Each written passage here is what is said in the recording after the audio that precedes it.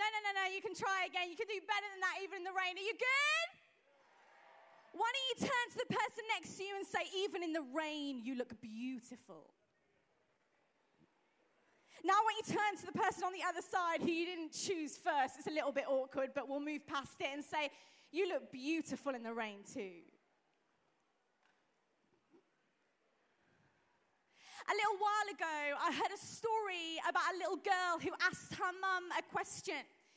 She asked her mum, Mummy, if God is everywhere, is he in our house? And this mummy thought for a few seconds and says, yeah, sure, God is in our house. And then the mummy looks at the little girl again who asks another question.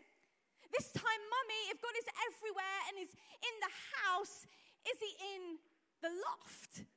And the mummy thinks for a few more seconds this time and looks at the little girl and says, yeah, sure, he's in the loft. And this little girl thinks again, Mummy, if he's everywhere, if he's in the house, if he's in the loft, is he in the kitchen?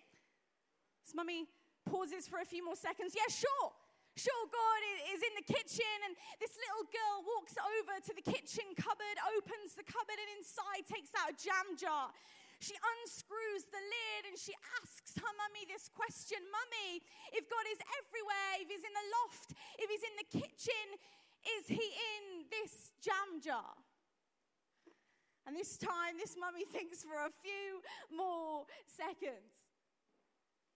And she says, yeah, sure, God is in that jam jar. The little girl grabs the lid, bam, I've got him. I wonder if you've ever tried to box God in, if you've ever tried to explain him. You see, for centuries, people have tried to describe God, to explain him away. But I want to ask you this question this evening. If we could explain God with merely our words, would he even be worth believing in? You see, I believe in a God that created the heavens and the earth. I believe in a God who is the beginning and the end, the Alpha and Omega. I believe he created time itself. I believe he created the sun and the stars and the sea. Everything that you can see around you, I believe that he created you and he created me. I believe that he's the universe maker and the humankind creator. I believe in God. And God has revealed himself throughout creation. In the Bible, the word of God, it says, even the rocks will cry out.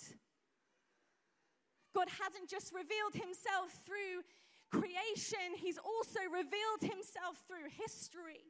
Time and time and time again, but there is no greater way that God has revealed himself than to reveal himself through his son, Jesus. I believe that Jesus is the image of the invisible God. He's so often described as the Son of God. The Bible is broken into two parts, Old Testament and New Testament. In the New Testament, the first 4 books are Matthew, Mark, Luke, and John. And they're written by those authors who had eyewitness accounts. They were with Jesus. They saw and heard all the things that he did. And they wrote from their own experience about this man called Jesus. And John, over and over and over again in his book, he describes Jesus as this, the Son of God. And in our culture, in our context, that might seem like we're almost saying Jesus is inferior to God, but it's actually completely the opposite. You see, John's audience were Jewish, and they knew in their context, in their culture, if you were called the son of your father, it meant that you had your father's mannerisms, that you had your father's characteristics. You see, if you were called the son of your father, it was a great honor, the greatest honor.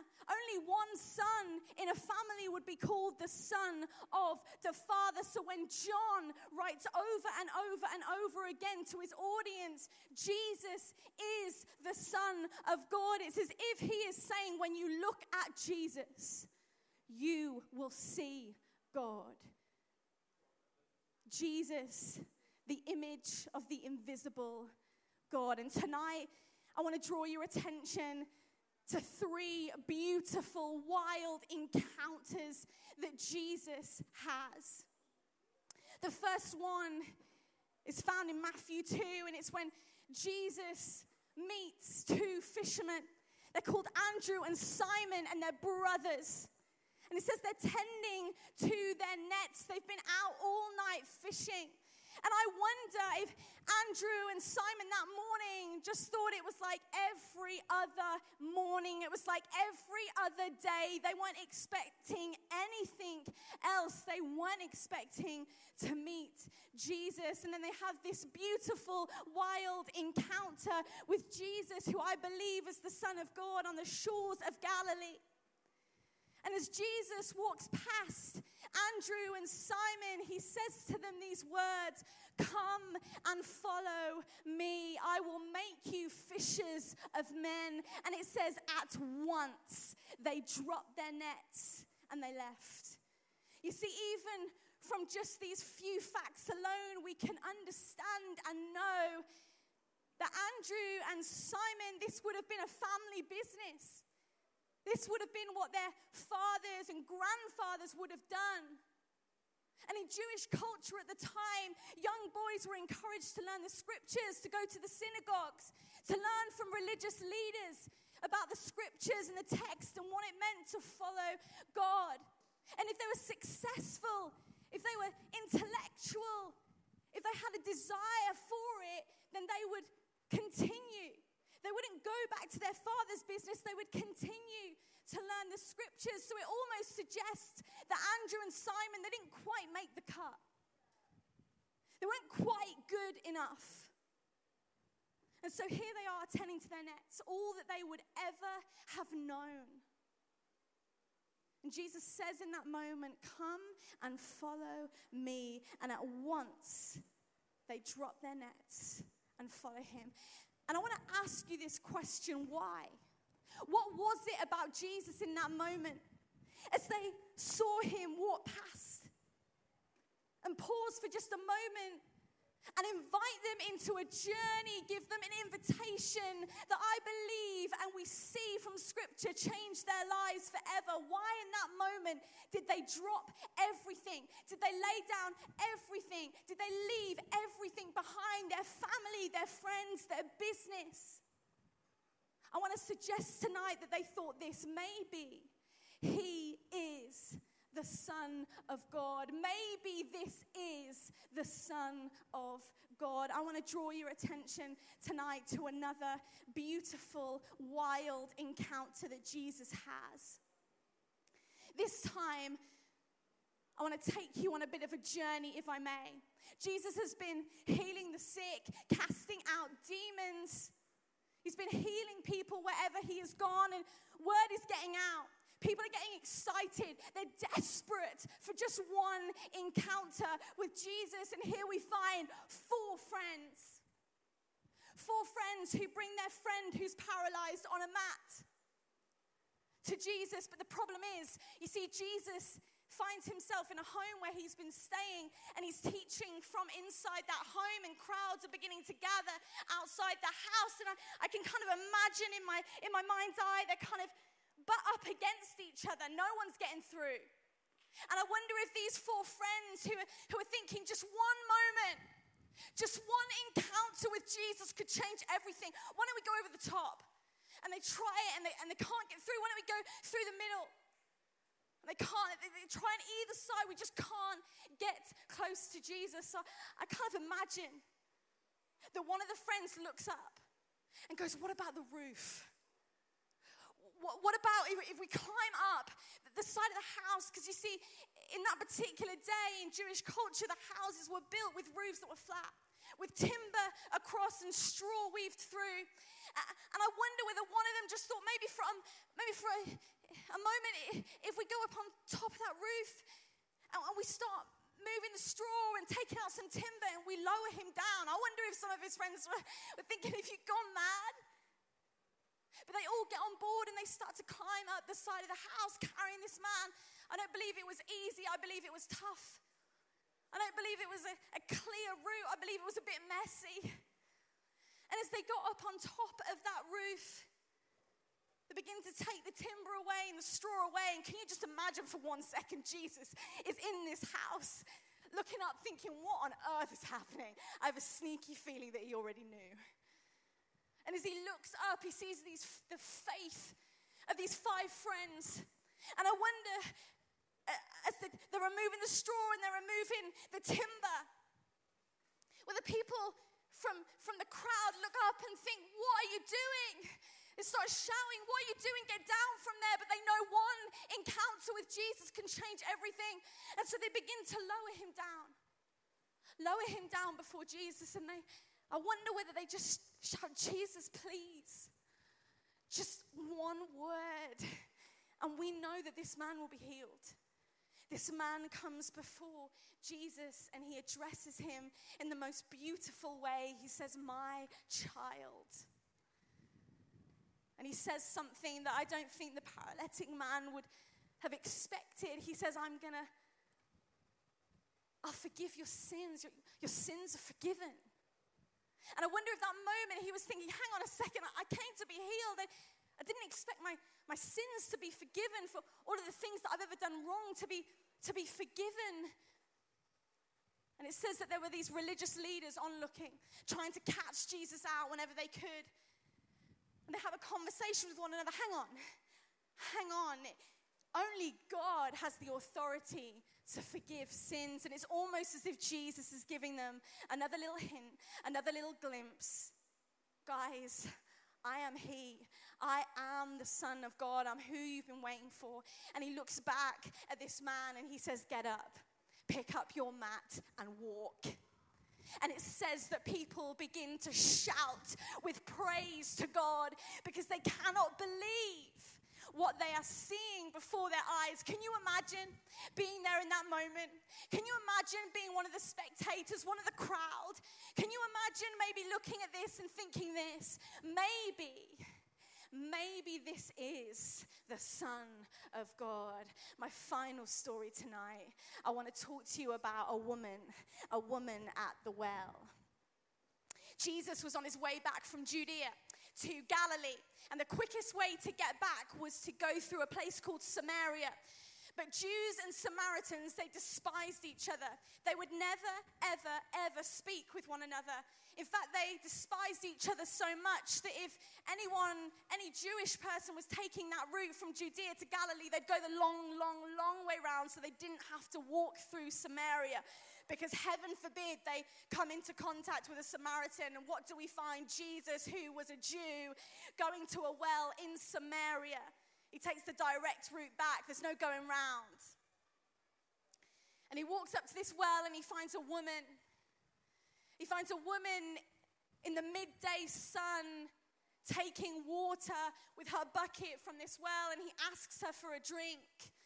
You see, at that particular time, Jews and Samaritans would not speak to one another, let alone men and women, let alone a rabbi, a religious teacher, a prophet, someone who was respected speaking to a woman. So she's alarmed, to say the least.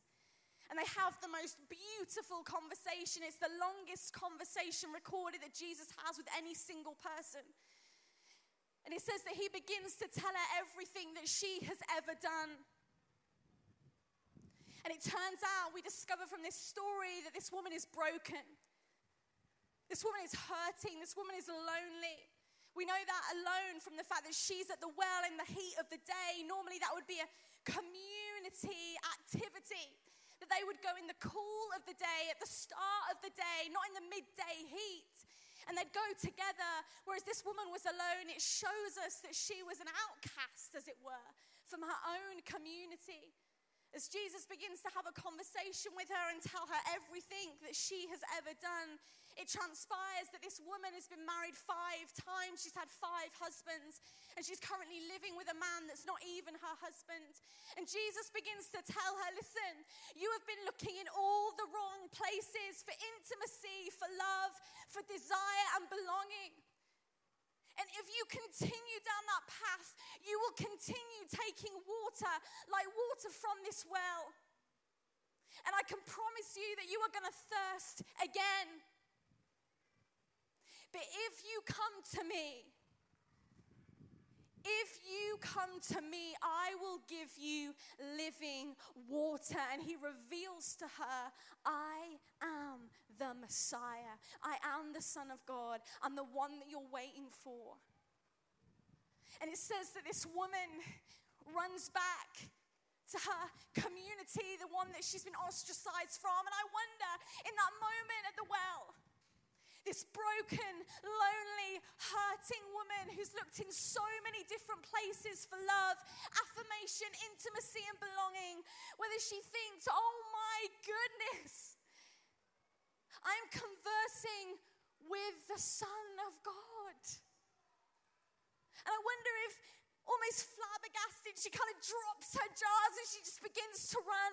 She runs back to the community that she's run from.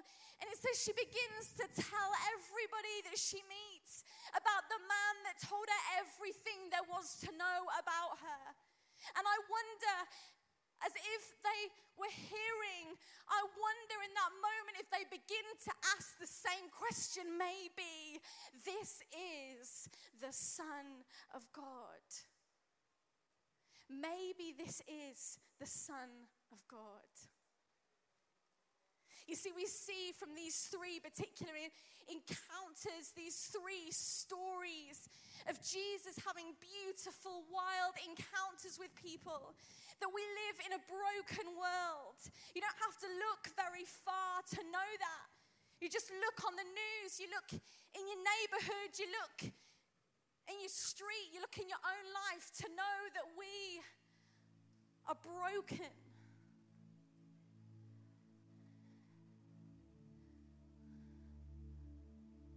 And I believe in a God that loved his creation, his world so much, that he said, I'm going to send my own Son to live a life that you couldn't live, a perfect, sinless one, but to die a death that you deserve to die. Because you see, Jesus, when he came to this earth, he didn't just come here to heal the sick, to cast out demons, to set the captives free. He came to die on a cross. Some people wear a cross around their neck. My Savior wore a cross on his back, and he did it for you, and he did it for me, to take on all of the sin, all of the shame, all of the pain, all the mistakes that you've ever made. Because he loved you. Because he loves you. But you see, in that moment, there were onlookers.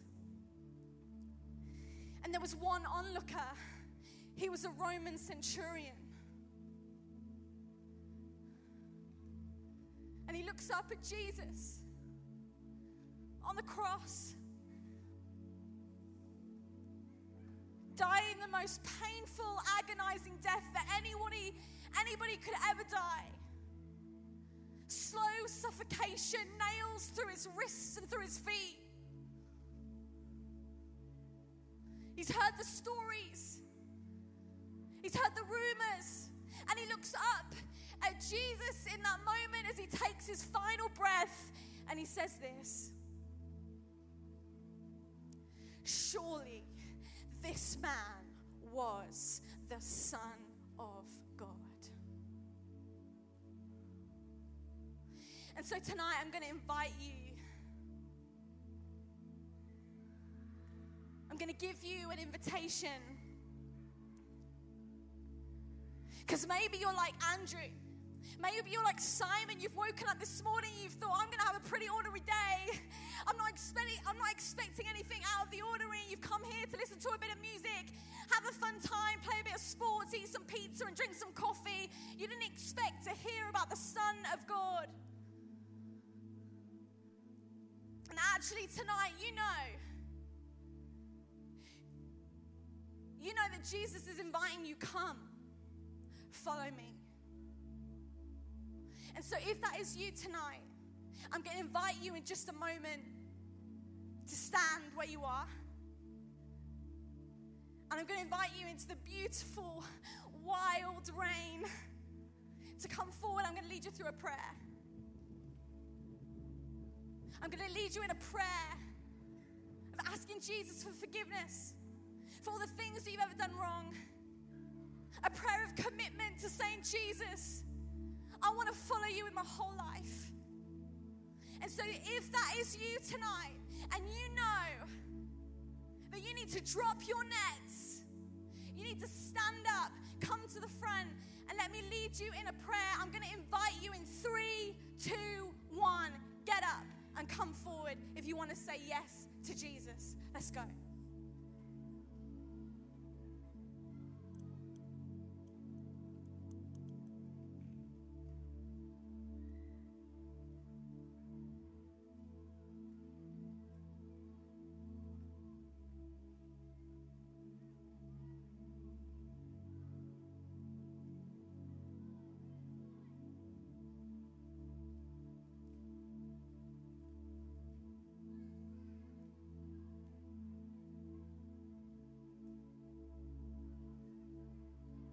Come on.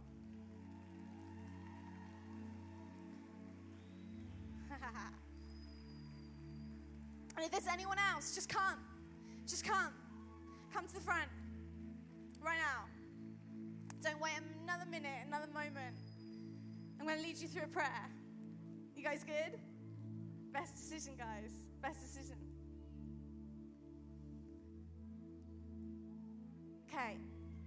I want you guys, come on, let's go. I want you guys to repeat this prayer after me, okay? And I want you to say it real loud. And I want you guys, if you feel comfortable and able, to join in with me. Is that good? Come on. I want to say thank you, Jesus, that you died for me, that you love me. Please forgive all of my sin and come and live within my heart. I want to follow you all the days of my life. Fill me with your spirit right now. Your holy presence. I love you, Jesus. Amen. Amen and amen. Give them a massive round of applause, guys. That's so good. We've got packs for you guys just over there. So if you want to head over, please feel free to grab a bag and grab a pack. And these guys are going to pray for you and tell you a little bit more about this amazing life-changing decision. Awesome. That's so exciting. Right, guys. I wonder, just finally, before we lead into worship, can I invite you to stand with me if you're able? I wonder if any of the other stories that I've shared tonight have resounded with you. Maybe you know that you're one encounter away from your life being changed. You're like that paralytic man who's come with his friends, and he just knows that he needs one encounter with Jesus and everything's going to change. And so if that is you tonight, I want to encourage you to head towards the sides. I know it's rainy and blustery, but that's not going to stop God moving. But also, if you identify with that woman at the well, that actually you're just feeling broken, you're feeling tired, you're feeling weary, you're feeling disillusioned with life, you feel like you're looking in all the wrong places for something that's never truly satisfying, I want to tell you tonight that Jesus is the only one that can give you living water. The only one that can truly satisfy. So if that is you tonight, please, would you head again and get prayer ministry from the team? And I'm going to be around tonight as well, so please find me. I'd love to pray with you guys. The Roman centurion, surely this man was the Son of God. It's not the end of the story. And we're going to celebrate tonight that 3 days later, even the grave couldn't hold him back as he resurrected back to life to show that even death couldn't hold him down. Jesus, we love you. Jesus, we thank you for who you are, what you've done and what you're yet to do. And tonight, God, we pray that you would move in our midst in a way, God, that would change us forever. love you, Jesus. We thank you for what you've done, what you're doing, what you're yet to do. And we simply say now, have